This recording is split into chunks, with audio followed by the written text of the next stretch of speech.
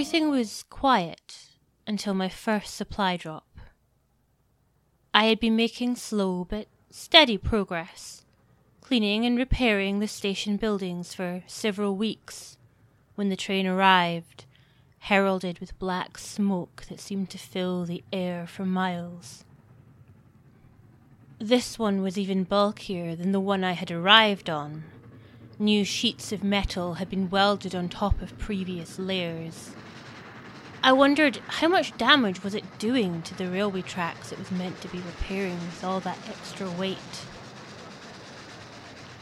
But as the train slowed and the smoke cleared, I saw long scratches along the lengths of the carriages, deep into the metal. I hoped that this was simply from the new thickness of the carriages making them too wide for parts of the journey.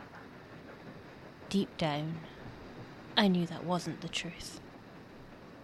The man who got off the train to greet me had a hollow expression. He looked both ways along the platform, staring out for several minutes before he acknowledged me. Then he gripped my arm tight and asked me what I had seen since I had arrived. I shook my head, too stunned to respond with words. His grip relaxed, and he seemed to almost keel over with relief. I felt overwhelmed. I hadn't spoken to another human being in weeks, and this was too much. No one else got off the train, and when I got on to take my packages, the atmosphere on board made me feel ill. It was silent, the soldiers staring at me with blank eyes. I could feel them willing me to hurry so the train could start up again. I was given another food package along with the first delivery of spare fuel for the trains. Huge skips of coal which were shoved onto the platform by miserable-looking men who scurried back on board. I was also given radio equipment to allow me to contact the ends of the line and report on the trains that passed through. The train left after barely 10 minutes. I had to leave the coal where it was. I secured a tarpaulin over it, but it would take hours to move it all myself. I took the radio equipment inside and spent the rest of the day reading over the manual, happy to finally have something to do. When I finally got it working, it felt like I was a part of the world again. I sent a message to letting them know that I was set up and acknowledging the arrival of the train. I got a response soon after, acknowledging my message. There were no further instructions. I wondered whether I should ask about the scratch along the train. Even then, I was afraid of asking more than I was told. A remnant of the war, I suppose. I'm not surprised they told me nothing. I'm sure they would never have expected me to stay if they did.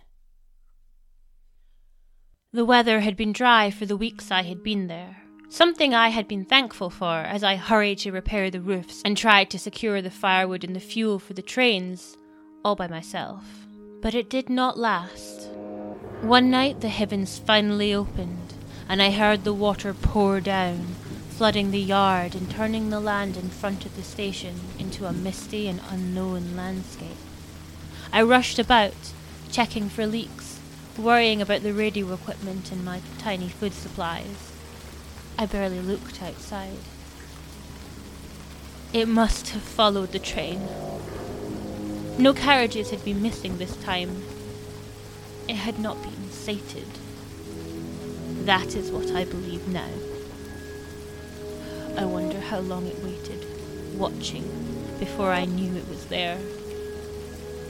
Only the rain gave it away. The next morning the rain continued, the landscape a grey blur. I stood outside on the platform, missing the sunrise, when movement caught my eye.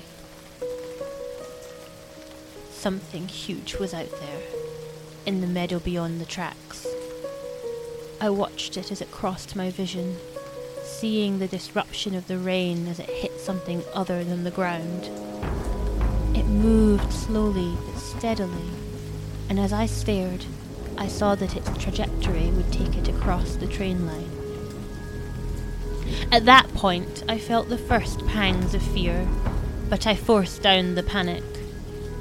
It could be anything, a passing animal, a tractor, a truck.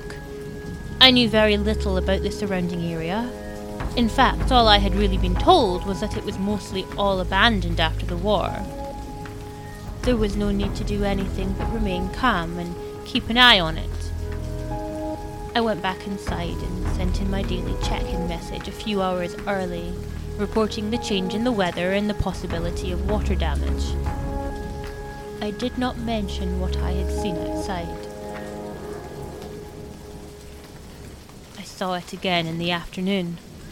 I was up on the roof of one of the outbuildings, securing a tarpaulin over a hole. I looked outside the compound, this time towards the mountains, and saw once again the huge bulk in the distance, moving in a slow, constant path.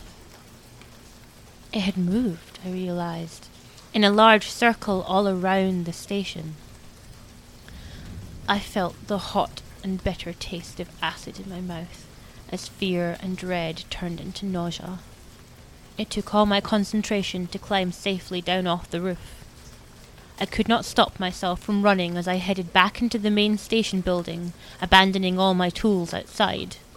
I went straight to the radio and sent in a report. Station under surveillance. Unknown creature or object circling the area. Requesting help. I felt torn, afraid to look outside and afraid not to. Evening came and it grew cold inside, but I hesitated to build a fire. I could hear nothing outside over the sound of the rain, and I hoped that whatever was circling the station didn't know where I was, and that I could wait it out until help arrived.